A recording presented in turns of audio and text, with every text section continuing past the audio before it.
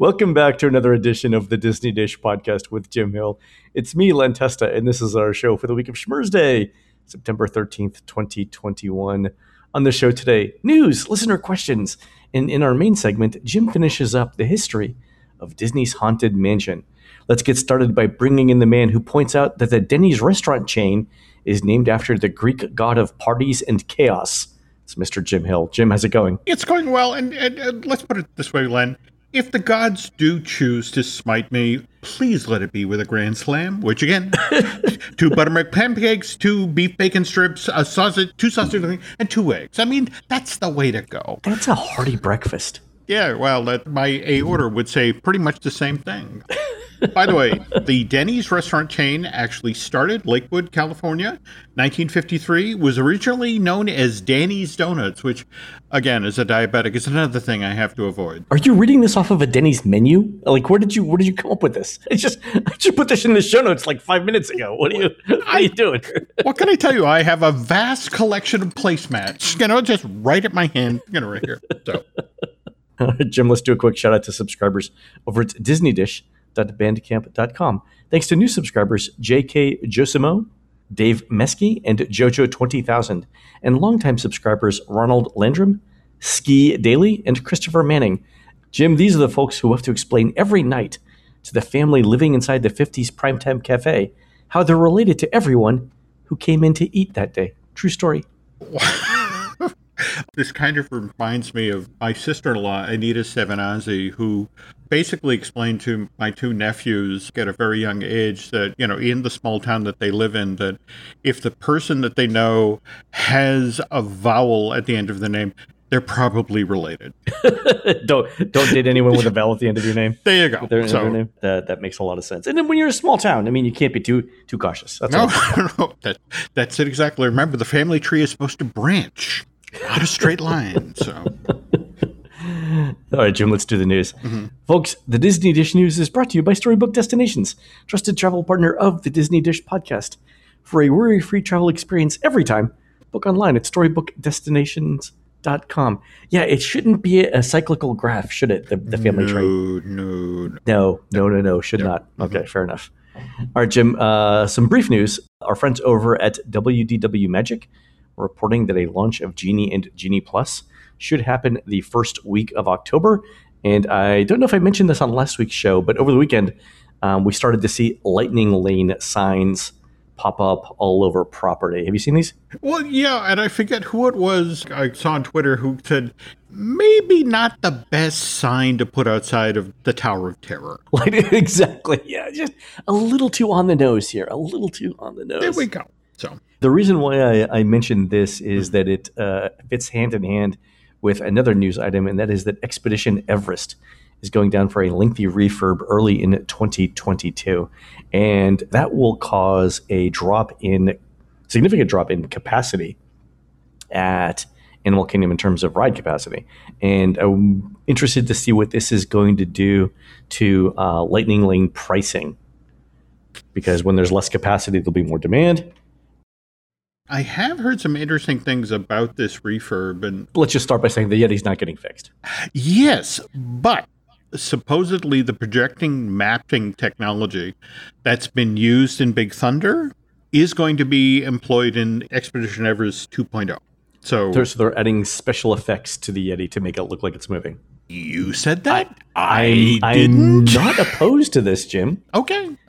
Just saying. It's not going to be Disco Yeti. It's going to be, what's the name of the bodysuit that they wear? Motion capture. There we go. It's going to be Mocap Yeti. There we go. So also, Mocap Yeti sounds like a great jazz band name. It does. It does. Yeti. Yes. We should get some T-shirts going. Mocap Yeti. Mocap Yeti. All right, Jim, we have a bunch of listener questions this week, so let's get right into it. Okay. First question is from Sarah, who says, I'm hoping you might be able to answer a question about buying Disney annual passes and when's the right time to make that kind of commitment. You know, Jim, there's nothing that I enjoy more than talking to women about commitment. No. Anyway, Sarah continues, I love the Disney parks and Imagineering. I also love Disney history. I spent some time interning after college in 2018 with Yellow Shoes in California. Isn't that Disney's marketing team? Yeah. Or communications marketing team, yeah. Jim Corcus has done some great work for Yellow Shoes over the years. Interesting division of the company. And Sarah goes on to say, I currently reside in the Washington, D.C. metro area, so it does take some time to get to the parks. But we're thinking that next year would be the best time for a while to go and get to know Disney World. What do you think is the best way to consider this decision? All right. So, Sarah, I think the Incredipass, the newly announced and newly on sale annual pass option, the Incredipass, is the one that you would get. So for two of you, that's almost $2,800 for a year. Here's the way I looked at this. A 5-day adult park hopper is currently right at $643 from Disney. So you need 2 5-day trips each, plus maybe another short trip to break even on the annual pass. And that excludes food and merch discounts and any hotel discounts. So maybe you could do it in exactly 2 5-day trips. You could even stay off site because you'd have at least 10 days in the parks. And then you can prioritize a couple of attractions to get to in each morning or each evening and not have to feel like you had to be there open to close every day because you've got an annual pass. So I think financially, that's how I would think about that. 2 5-day trips, possibly staying off site, to save some money. I mean, consider that as an option because you would use the extra time you have in the parks to prioritize the very important attractions for you. What do you think, Jim? That would work. If we're talking 2022, hopefully we're seeing more of the entertainment come back. I guess my concern, along with everybody's, is are we sliding backwards? It's actually evening out. I don't know if you've been tracking the numbers. You're talking about COVID, right? Right. Yeah. The numbers look like we are very near the peak. Okay. And we're starting to get things under control here. So I'm assuming like another month. Okay, I hope so. And hopefully just in time for cold and flu season. Just kidding. Well, just kidding. Interesting. Nancy just got her flu shot, and I'm waiting to get mine. But cold and flu season. I forgot about that. Also, Jim, we have a similar annual pass question from Michael, who writes, on our recent stay at the Grand Floridian DVC Villas, we found the beautiful chocolate scenery made by the Grand Flo Chocolatiers that you and Jim mentioned seeing on a previous episode. So this was the Florida Panther, Jim, by one of the doors. We stood there in silence, admiring the incredible work with my 4 children who are all avid fans of the show, until my 17-year-old said, wow, can you believe we're standing where Len Testa once stood? I'm not going to lie, Michael, that made my day. That was kind of funny. That is funny. And Michael goes on to say, as for my question, I'm confused about the annual passes that were recently put on sale. I was wondering if you can offer guidance on break-even points as to when to purchase a piece or how to frame that purchase decision. We're DVC members and currently have annual passes. However, we need to crunch the numbers again to determine whether that makes sense with the new program. My first glance at the new passes seems to indicate that there are 2 options available to DVC members, and they're both considerably more expensive than the previously discounted versions. Any guidance would be appreciated. In lieu of guidance, perhaps you could send us something else that you may have previously stood upon, a floor tile, a pedestal, shoulders of those who came before you, so that my children can be further awestruck. We have to get this guy right into the show. I know, right? This is better material than we have. There we go. All right. So Michael's question is a little bit different than Sarah's because they're DVC owners, so they can get the $957 Sorcerer's Pass.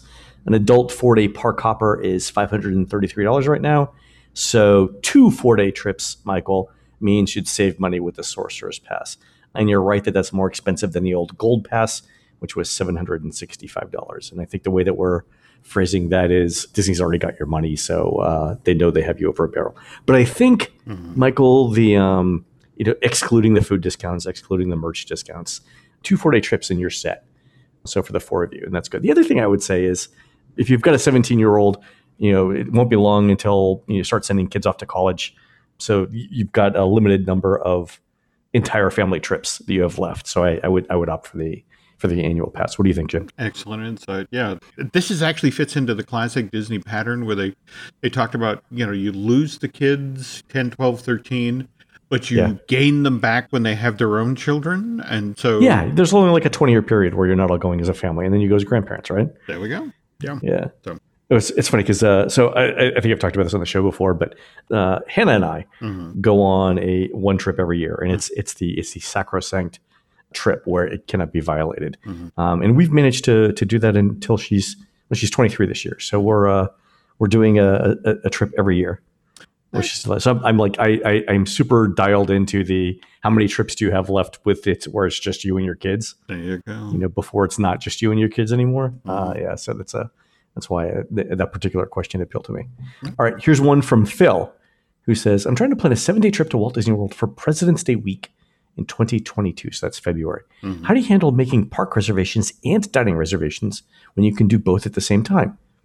Should I book my park dining first and then my reservation, or vice versa?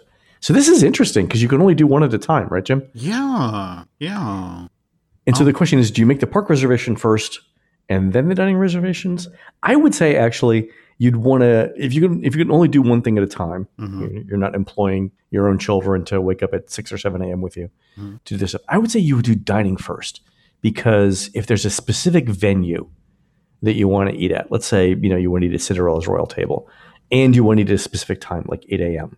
There's very few of those seats available relative to the number of park reservations that are available. So I would do dining first, and then I would do park reservations. That does give your day, so to speak, an anchor, a place, an event to build the day around. But right, that certainly makes sense. Fewer dining slots, and obviously you can fit more people into a park than you can into a single restaurant. By the way, did you see that the Disney's now added a more obvious disclaimer on its dining reservations, saying that if you're eating in a park, you also need a park reservation, that having a dining reservation doesn't get you into the park? Yeah. There were some ugly conversations at the gate that led to that.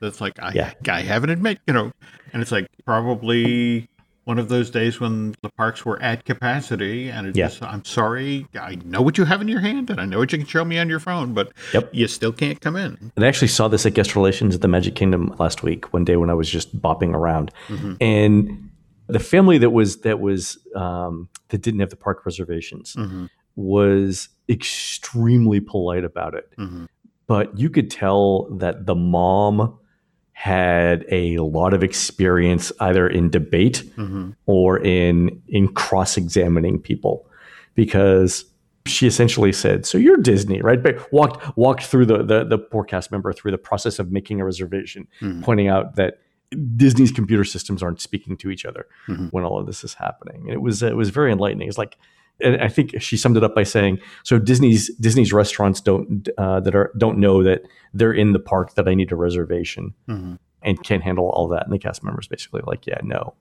which was like, okay, great. She's not wrong. No. But sometimes if you're outside the park, if you're not at Guest Relations at the park, the specific park, and for example, our good friend Angela that had wanted desperately to get into the Magic Kingdom on October 1st.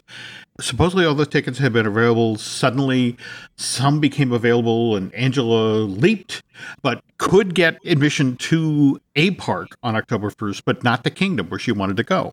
So she wound up over at Guest Relations at Disney Springs and basically pled her case. And a lovely young woman there, a postgraduate in the Disney computer system, spent about 30 or 40 minutes, working her magic on the keyboard. Eventually came back to Angela and was like, "You're in." There was some smoke. I smelled incense. There was a goat bleeding, and then it stopped. There we go. And it just sort of, you would think being in the Kingdom would be the place you could resolve that issue. No, she had to go to Disney Springs. Just to throw that on the pile. Sometimes getting no from one set of Guest Relations doesn't necessarily mean you'll get the same result if you go someplace else. So just, keep that in mind. I had a similar story from a friend who was trying to use partially redeemed tickets as a credit towards an annual pass. And so he had talked to me the day before. What he was going to do is going to go to Guest Relations when he was in Walt Disney World and try and get them upgraded. So he was reading to me the Disney's website, like what the policy is for upgrading. And he said, "Okay, I paid X dollars for this pass. Based on what I just read to you from Disney's website, how much prorated credit can I expect to get for my annual pass?" And I was like, "Okay, you paid X dollars, right?" And he said, "Yeah." I said, "I would expect to get anywhere from 0 to 2x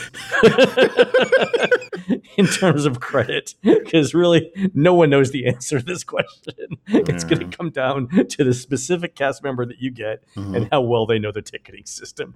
Because I relayed to him the story of, remember when you and I bought Disneyland tickets, like 2 or 3 day tickets at one point, and then decided to upgrade them on the same day to annual passes. And we bought our tickets within minutes of each other and yet paid vastly different prices. Yes. For both tickets. Yeah. What is going on here? I'm not talking like, I'm not saying like Jim and I paid like, 50 cents more or less. We paid like many dozens of dollars less.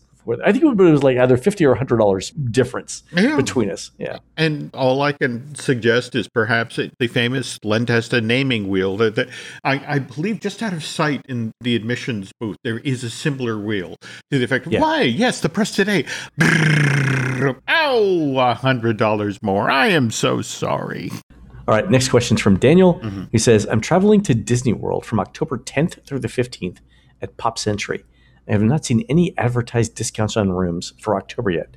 I'm booked with a travel agent and have been advised that any discounted room rates will be applied to my reservation. My question is, do you think there will be any discounted room rates that close to the 50th, or will Disney try to take advantage of the anniversary and not offer any discounts for October, knowing that the people who wanted to be there for the 50th will pay the standard rack rate just because? So most of the time, Daniel, I would say that within a couple of weeks of the 50th, Disney's going to not offer many discounts. But I say that, but if you check Hotwire and Priceline, Jim, have you done this recently? Nancy, it's actually been poking out ahead of our trip in October. Yeah, it's been kind of intriguing. So Hotwire has All-Star Movies deals at $78 a night, up from $68 a night right now. But $78 a night as late as September 28th, and Coronado at $155. And going out into January, I can already see some $108 a night all-star deals. And this is from our fabulous John Tierney, who does our Priceline and Hotwire research for our blog. My guess is that Disney's going to continue to use Hotwire and Priceline as a way to test the discount market. So they're not going to do it on their own site, but they will do it using Priceline and Hotwire. The other thing I would say, Daniel, is the website that I've been checking most recently for substantial lodging discounts is this thing called dvcreservations.com. So they're DVC point rental place, and they do last minute deals. And they're sending out some really interesting stuff over the next couple of weeks, like Old Key West Studios for $120 a night, which I don't know what rate you got at Pop Century, but I may consider a $120, $125 studio, especially if you're paying rack rate at Pop. It depends where you're at there. But anyway, check it out, dvcreservations.com. They've got a newsletter you can sign up for with last-minute deals. They've also got a last-minute deal page. Those are the two things I would check. Cool. Here's a question from Matt. It's another discount question. My wife and I have reservations for the third week of January 2022. Room-only discounts generally drop in late September. As usual, we booked the vacation many weeks ago to lock in the Lagoon View room at Grand Floridian, and now we're waiting for the discount to drop so we can rebook the same room. It's usually 20 to 25% off the rack rate, which is a chunk of change at the Grand Flo. Have you heard any rumors Disney will be stingy with discounts during the 50th celebration? So, Matt, a couple of things here. One, I think the discounts might come out in October or November as well. So I checked the historical discounts page at mousesavers.com. And it looks like for that part of January, Disney's put out discounts as late as October or November. So be patient there on that. The other thing I would say is I would not be surprised to see some more Grand Flo inventory cash rooms getting taken out of circulation. Have you heard this? Yeah, but this is all predicated on the 50th as it gets underway. Yeah. I mean, let's put it this way. The 50th is in 3 weeks, right? There's no way it's going to be as big as Disney had anticipated. No. Because of COVID. Yeah. Right. And that is impacting a lot of the decisions. This is going to be pretty dynamic, and people need to be ready for some pretty amazing pricing happening just because Disney wants bodies. Last couple of weeks of people reporting them, I'm at Walt Disney World, and it's like, there's nobody here. Where are the crowds? And it's like, not a story Disney wants out there. No, and I think we're going to start to see, I don't think panic's going to set in over the next couple of weeks, but once the new fiscal year starts in October, Yeah. you will, I think, start to see Disney move pretty quickly on a number of things because they lost fiscal year 2020. They've written off fiscal year 2021 to lose yet another fiscal year. And remember, once that day is gone, you can't make up money for that day, right? That's going to be difficult. So I would not be surprised to see more discounts coming up after October 1. But people who are planning family vacations, pulling kids out of school, buying plane tickets, do have to be the equivalent of a cliff diver waiting here for the right moment to pounce on these room rates. Exactly. The tide's not in, it's not in, it's not in. Okay, it's in, jump. Oh, it's going up. Yeah. All right. So, all right, here's a question from Nick. Have either of you heard anything about the future of Tables in Wonderland? It was a great program for pass holders, which leads me to believe that our corporate overlords will not allow it to continue because we can't have nice things anymore. So let's handle that. Nick, I heard nothing on it. Disney was nice enough to extend it out. I think it was for 3 months to correspond to the 3 months that the program was closed. So mine originally expired in April, and I got it all the way through the end of July, I believe, which was nice. But no, I haven't heard anything about it, and my sense is that that's gone forever. Have you heard anything about it, Jim? I know we keep talking about the resort and its revenue streams and how everybody's under huge pressure right now to deliver big. And something like this, it got more people through the door. It got locals to come out, but at the same time at a discounted price. And right now, it's just sort of like, no, we need everything at top dollar. And also, they don't have the capacity to be able to sell incremental seats. There we go. There we go. All right. Next question from Nick is, do you have any indication whether the new DVC rooms for 2022 at the Grand Floridian will be available at 7 months for resale customers, members who are not owners at the Grand Flow? We have a resale Polynesian contract and would love to stay at the Grand Flow sometimes, but rooms are rarely available if you don't have access at 11 months with the Grand Floridian as your home resort.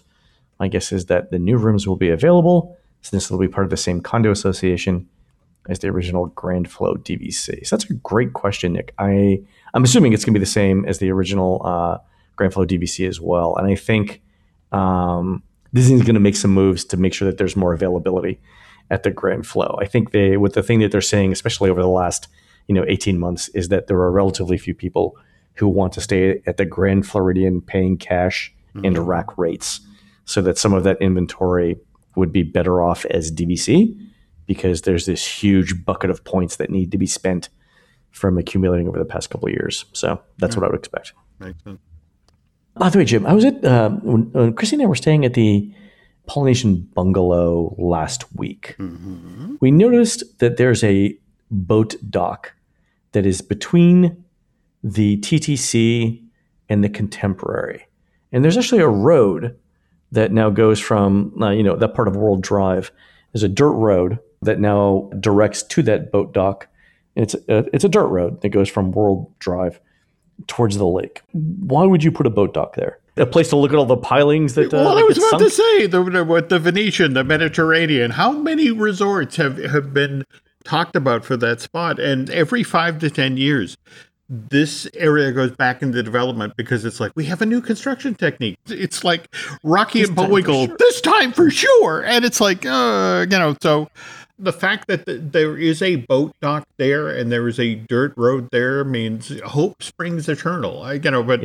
Until such time as Disney finally decides to commit to the Disney Atlantis Resort, which can be built in the water, that ain't happening. It's a lovely piece of swampland and cannot hold a full-size resort, which is kind of a heartbreaker. As Laurel and I were walking around between the Polynesian and the Grand Floridian, I like to play a little game called Where Would You Put This Next Resort? And for me, it was, where would you put the Polynesian DVC Tower? And suffice to say that I don't think very much of the Spirit of Aloha Luau dinner. But I was like, look, you could keep these trees that sort of shade the luau facilities from the rest of the Polynesian. You could put up a 4-story tower. That would certainly help sightline-wise. Sightline-wise, exactly. That was my big concern. The other thing I was looking at, and I was spending a lot of time in the Polynesian bungalow deck in the back, and I was trying to figure out what I didn't like about the Grand Flow villas. Mm-hmm. And here's what I came up with. It's one story too tall. Proportionally, the shape is too big for what it is. It's the size of the roof compared to the size of the body of the building is wrong, and it's wrong by one floor. Well, the real irony is you sitting there in the Polynesian bungalows looking out at the DVC when the original idea of doing honeymoon cottages was part of the Grand Flow. You're supposed to be looking out at 15 to 20 honeymoon cottages that spread out from the resort. I mean, you could go back to the original site plan, for 88 or the expansion, and that was the idea. And then here comes DVC and here comes the wedding pavilion. And in hindsight, you're not wrong about it being the one thing too tall, but frankly, there was the demand. I mean, that's why we're seeing the Long Key Wing. Is that the one that's being turned into DVD? Big Pine Key. Big Pine Key. There we go. That's the one that's been announced, right? Yep. There might be more. Mm-hmm. Yeah. Okay, very good. All right, last question is from Tyler, who says, you and Jim have a great dialogue. Len, I love that you do hardcore research. The most recent example I have of this is when you were explaining the math of cast member take-home pay and rent. Jim, you have a very comfortable persona. I equate you two to sweet and sour sauce. You can figure out who's the sweet and who's the sour. Keep up the great work, guys. You've got a friend in me. Oh, thank you, Tyler. I appreciate that. That's very nice. And speaking of sweet and sour sauce, I look in the mirror every morning and it's like, wow, a face like a dumpling. A face made for radio. There we go. There we go. All right, folks, we're going to take a quick commercial break. When we come back, Jim finishes the history of Disney's Haunted Mansions. We'll be right back.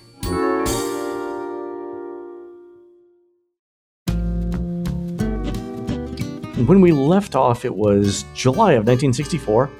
Walt had decided that he wasn't going to do the Riverfront Square project in St. Louis because he wasn't sure who was going to pay for what, and he was already looking at Walt Disney World. He was. As early as April of 64, they had already searched the land. He was out there trying to make the deals to, at this point, they were only looking for 5,000 to 10,000 acres, not the 40,000 they eventually wound up with. But the downside of Disney pivoting away from the St. Louis thing is that meant that Walt was actually going to have to pay to develop the Haunted Mansion all on his own. As early as the Mickey Mouse Park in 53, Walt had his idea about his spook house, but he still hasn't entirely zeroed what this thing is going to be. And so at this point, he brings in Marc Davis. Now, this was a master animator, but starting in January of 61, Walt literally asked Marc to go down to Disneyland to see, what would you change? What would you fix? And Marc started with the Mine Train Through Nature's Wonderland. Went into work one day and said, well, you understand that people are sitting in the cars facing each other. It's like, yeah. It said, but things people are looking at are outside of the car. Could we maybe change the position of the seats, just get them facing forward and then do a better job of staging things? And Walt loved Marc's not only common sense of touch, but his showmanship. And so working on Mine Train to Nature's Wonderland led to Marc redoing the scenes underwater on the subs. So anyway, Walt's standing there, and it's been over 10 years at this point, and it's like, okay, somebody's got to clarify the mansion. So Marc, you're up. And Marc comes through the door to work on this project at the exact moment when Mansion goes from being a walk-through to a ride-through. That's actually largely because of some of the shows that Marc worked on for the New York World's Fair. Magic Skyway is the Ford Pavilion, actually led to the Omnimover. The very system that pushed those Ford convertibles through the attraction is what eventually led to Disney developing the Omnimover that allowed you to sort of turn you at a precise moment at the exact element they wanted you to see. So how did ride systems work before that? They weren't synced up as much? If you look at Mr. Toad's Wild Ride, Snow White's Scary Adventure, these are classic buzz bar attractions. You load the people in, the person hits a button, and they begin to move through the attraction on the steel plate in the ground that actually provides the electricity that powers the vehicle. Oh, that's the buzz bar. The buzz bar. And you get people to look at specific elements because you throw a light on it quickly, or the classic scene out of Snow White's Scary Adventure where you see the back of the queen, but when the figure pivots, you're now seeing the front of the crone. It was a different sort of staging, but you had to create these giant vignettes, whereas the Omnimover could allow you to do some really subtle stuff. If you think about that moment in the mansion, first you look down the endless hallway and suddenly then you turn and there's the coffin with the, let me out, and then you turn to the front and you're going down the hallway with all the doorways that have been, that you're able to move from these individual show elements that build toward when we finally get to Madame Leota. So Mark comes in late 64. By January of 1965, there is the Disneyland Tencennial episode of the Walt Disney Wonderful World of Color show. Yep. It debuted January 3rd, 1965. And it's Walt taking Julie Ream, the first Disneyland ambassador, through this faux version of Imagineering. But it's like, here's Mary Blair showing off what they're going to do with Small World when it comes to Disneyland. And here's John Hench showing off the new restaurant that they're doing at the Plaza that's going to replace the Swift Marketplace. And now, finally, here's Mark. And just in the 6 months that Mark's been working on the mansion, he's already got the portraits done for the stretching room. Which is, that's huge. So the stretching room was part of the idea that they had for St. Louis. But the gags around the portraits is the thing that makes it. Yep. Yeah. Even at this point, Walt is thinking kind of a hybrid. It's going to be a ride through, but because of the crowds that are anticipating turning out for this thing, he wants an elaborate queue. So Rolly Crump has created all of these truly funky effects during his time with Yale Gracie, and Walt just can't give them up. They're based on the scenes we talked about for the Captain Gore and Priscilla version of the attraction. We have to walk in and view things, and you need a minute or two for the effects to happen. So what they eventually decide to do is that outside of the mansion, there will be this thing that's set up, sort of a traveling exhibit called the Museum of the Weird. And this will be the equivalent of the queue. And guests will go inside and wander through this space for 20 minutes, a half hour. That long. That's a lot of gags. Trust me, Rolly came up with a lot of stuff. And you get to see things like his coffin clock and his living wax man who, here is this human figure that is on fire from various wicks that turns and starts to interact with guests. So genuinely creepy stuff. But Walt wanted that as sort of the pre-show, and then guests would exit the Museum of the Weird and head over to the mansion proper, and then down in the stretching room, and then walk under the train tracks and eventually make their way into the mansion and begin the ride proper. But it's one of these things where it's like, okay, we're going to make sure that the Omnimover system works. So as kind of a proof of concept, and again, Walt loves to do this, get other people to pay for things. So the Omnimover test was done with Adventures Through Inner Space, which debuted with the new Tomorrowland in August of 67. And that was Monsanto? Yes, the lovely folks at Monsanto paid for the field testing of the ride system for Mansion. All of a sudden, I feel less bad about insecticide impervious pests now. Well, there we go. I feel good about grasshoppers the size of footballs. And the nice thing is, that's a whole new area for Animal Kingdom. It's true, exactly. All right, so we were talking about Bob Foster and doing the land search. October of 65, news breaks that Disney's coming to Florida. Governor Hayden Burns confirms it the very next day. Walt's down there November of 65. In the Disney tradition of the weenie, as in the castle is the weenie in Disneyland that drives you deeper into the park, the theme park for the Walt Disney World Resort was, in fact, the weenie. We have to convince people who have traditionally gone to Florida, who only vacation on the coast, that they need to come to the central part of the state and come there on a regular basis because we need the money to build the futuristic city. So the notion was, okay, so we need attractions. We need really big attractions.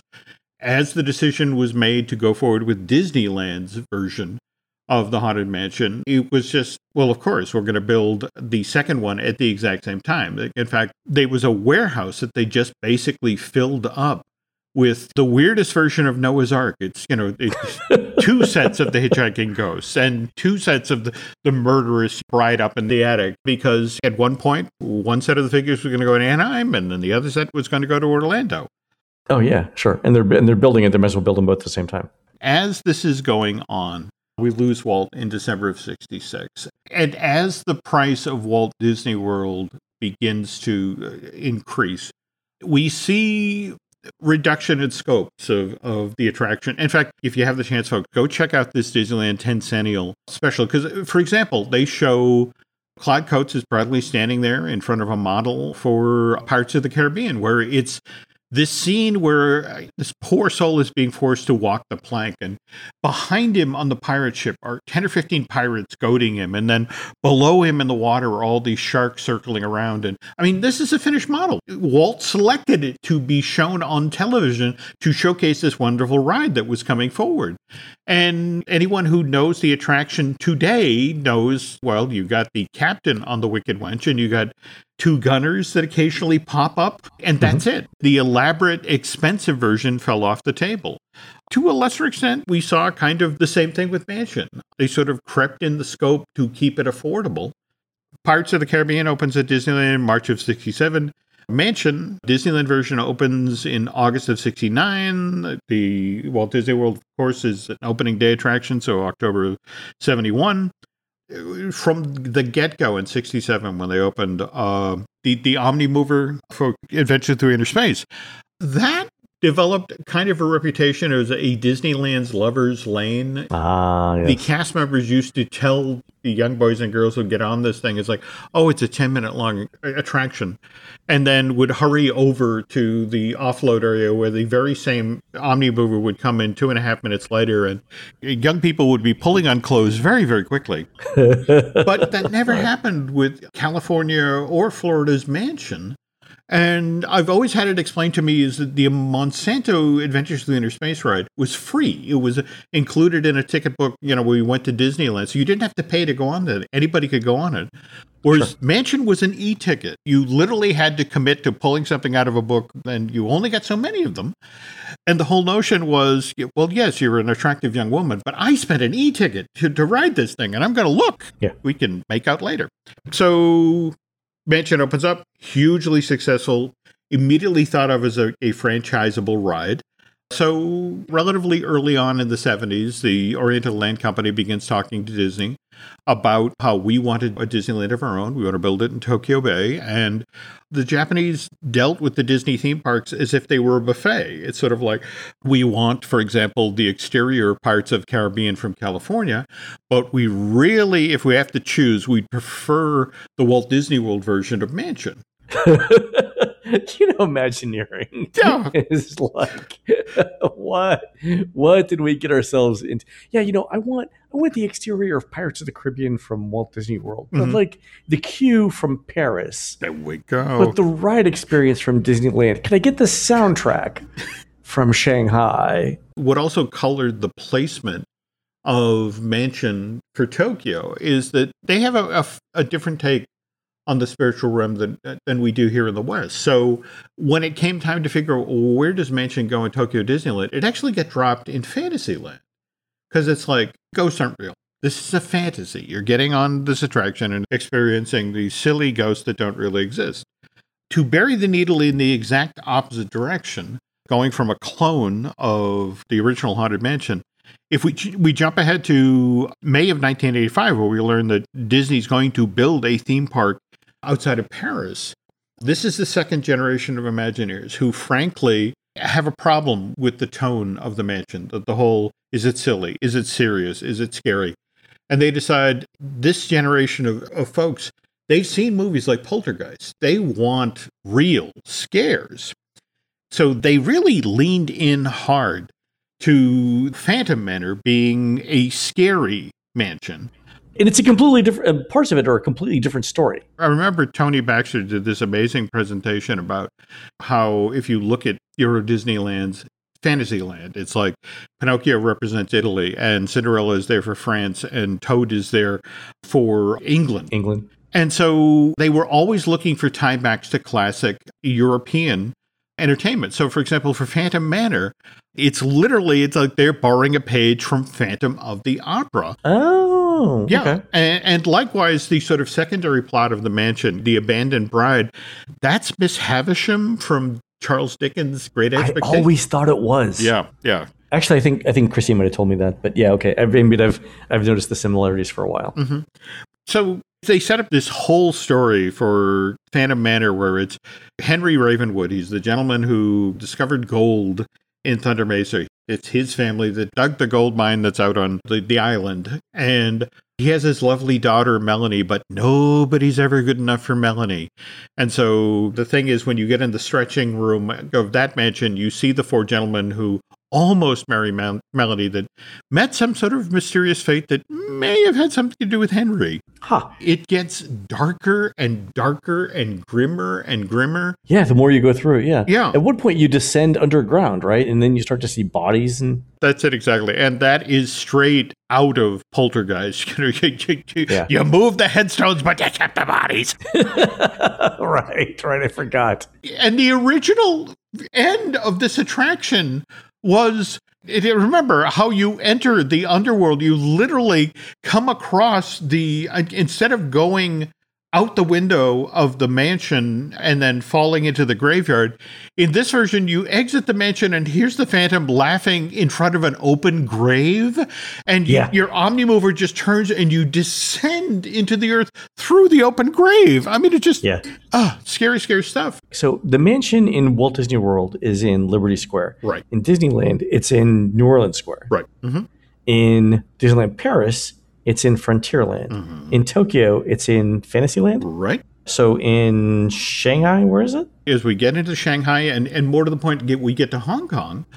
We have a different beliefs when it comes to ghosts, to the spirit realm. Right, okay. In fact, Hong Kong Disneyland opens in September of 2005. Over time, they talk about we need new lands, we need to explain. So we get Toy Story Land, we get Grizzly Gulch, and then we get Mystic Point.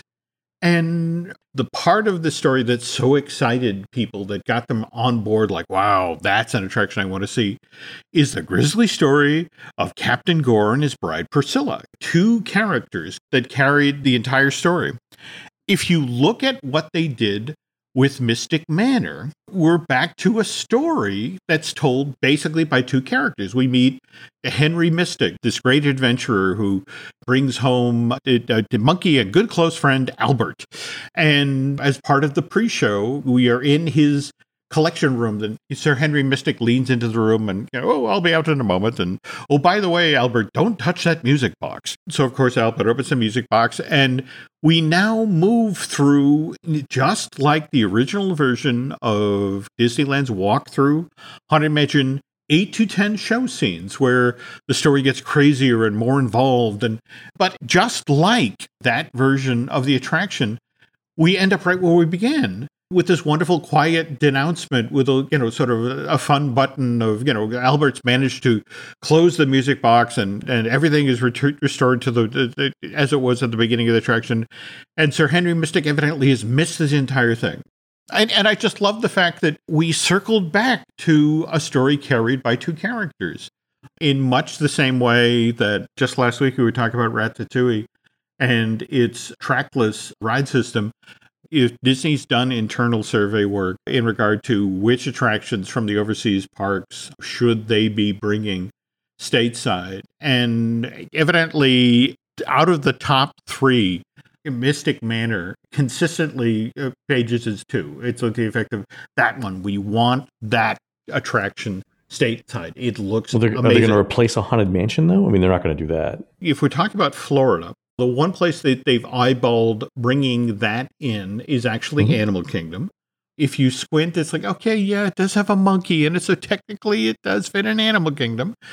I think we've talked a bit about the Disneyland Forward project, the expansion of Disneyland that potentially, if Anaheim signs off on what Disney wants to do with the various pieces of property that are around the Disneyland Resort, specifically a number of things that are designated as parking lots, we could see Mystic Manor come stateside, or at least in California, as part of that expansion. But that's more of a new land or an expansion of California Adventure.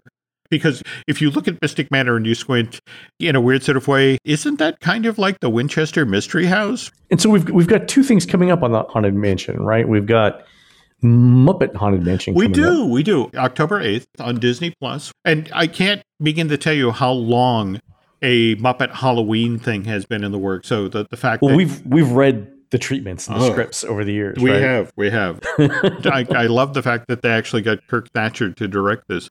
But just today, we had also news break about the brand new Haunted Mansion movie. And I want to stress that if you talk with anybody at Disney and you bring up the 2003 Eddie Murphy movie, it's like, what? I have no idea what you're talking about. We never made a movie like that. The movie is not canon. No. Though Jennifer Tilly, who did Madame Leota in the film, when she was doing press for this Rob Minkoff movie, she talked about, oh, yeah, I've already talked with Disney. We've got plans in place for me to come in and record the stuff for Madame Leota, that they're going to put me in the ball in the room. And, so thank goodness that didn't happen. But the key difference is that Haunted Mansion didn't make much money, whereas 8 months later, we got Curse of the Black Pearl, made more money than God. And that's how Johnny Depp's version of Jack Sparrow wound up in Pirates of the Caribbean. So just today, we got news that Rosario Dawson is joining Owen Wilson in this new version of Haunted Mansion, which, by the way, folks, if you're looking to keep tabs on this, its working title is Joyride. So when it's shooting around the country, that'll be the name they use to sort of keep people off the trail. But anyway, the log line for the film is a single mom named Gabby and her son purchase an estate and wind up hiring a tour guide, a psychic, a priest, and a historian to try to exorcise the ghosts that are in their new home. It sounds like the beginning of a joke. A tour guide, a psychic, a priest, and a historian walk into a bar. But who do they have? Who do they have for the psychic and the tour guide? Tiffany Haddish, supposedly been signed. Genius casting.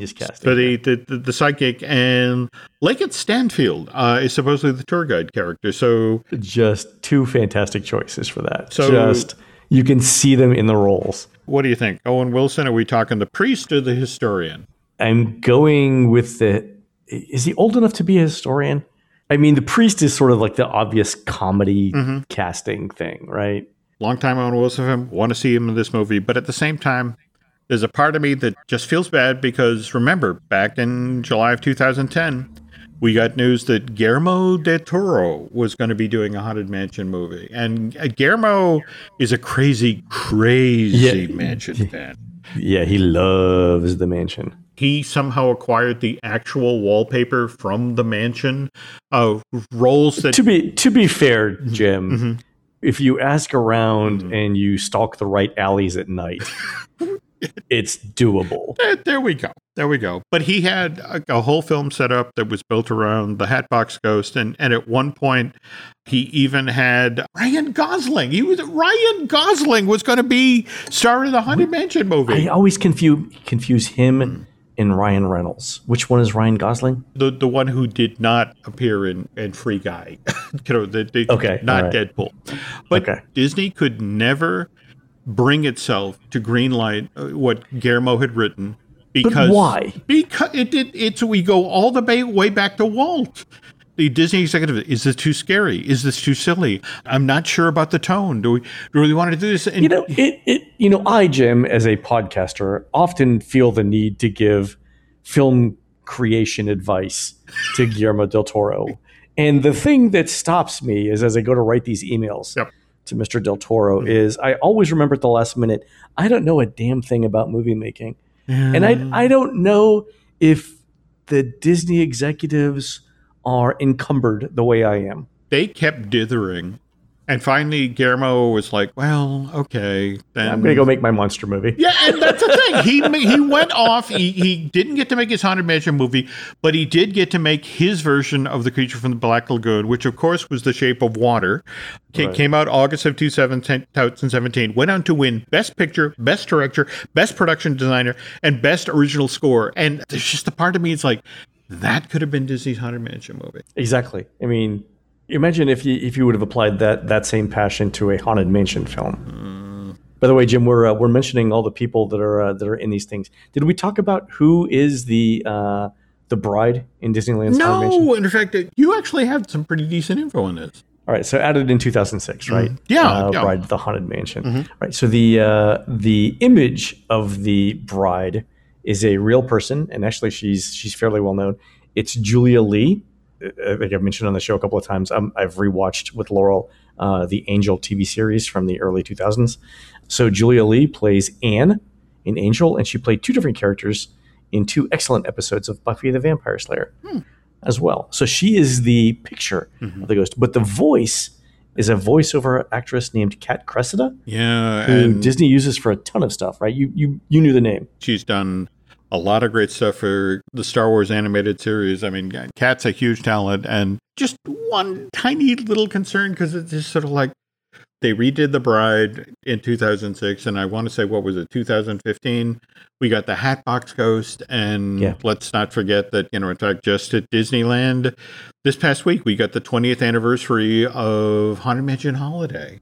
Could you imagine if this Haunted Mansion film is a success, what they could do with the Tiffany Haddish character during the Halloween parties? No doubt. Oh, God, that'd be funny. I don't know if you've been following the Oogie Boogie Bash that's happening at California Adventure. Oh, it's getting rave reviews in California.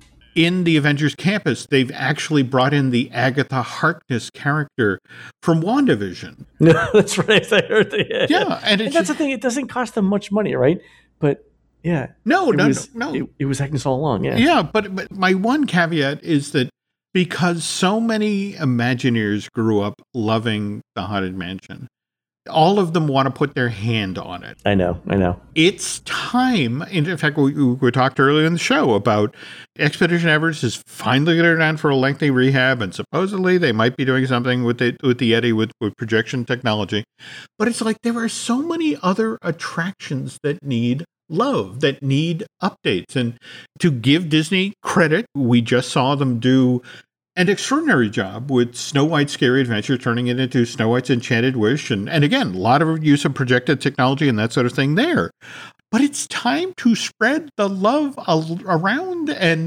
But I think you've nailed it exactly. If this Haunted Mansion movie with Owen Wilson and Rosario Dawson, does any business at all, it's like we're going to see 5 years of those characters being folded in. And it's just sort of like, it's enough. Okay, leave it alone. Go work at another attraction for a while. There are plenty of attractions to work on in Disneyland and Walt Disney World. It's true. There we go. So fair enough. But anyway, so there we go, folks. And by the way, again, congratulations to whoever in the pool, picked the unlikely thing that Jim could finish the story in 6 episodes. And we even got to look forward in it. Not only do we got to look back, we got to look forward. It's a little bonus there. It's like getting an extra McNugget in your Happy Meal. Are we going to start talking about Denny's again, Len? Should never do these things close to dinner time or lunchtime for that. No, we should. All right, folks, that's going to do it for the Disney Dish show today. Please head on over to disneydish.bandcamp.com, where you'll find exclusive shows never before heard on iTunes, including new shows on the history of Disney's Flying Saucer ride. On next week's show, Jim talks about what it was like 2 weeks out from the opening of Walt Disney World 50 years ago in 1971. I think, Jim, the 2 words we're looking for here are utter chaos. Well, and you're not wrong. All right. You can find more of Jim at jimhillmedia.com, more of me, Len, at touringplans.com. We're produced fabulously by Aaron Adams, who'll be at the booth serving British food, explaining geography to the organizers of the 2021 Celtic Festival and Highland Games of the Quad Cities on Saturday, September 24th at, I'm not making this up, the Mississippi Valley Fairgrounds in beautiful downtown Davenport, Iowa. British food, Mississippi Valley, Iowa. Okay. Celtic Festival. Oh, sure. While Aaron's doing that, please go on to iTunes and rate our show and tell us what you'd like to hear next. For Jim, this is Len. We will see you on the next show.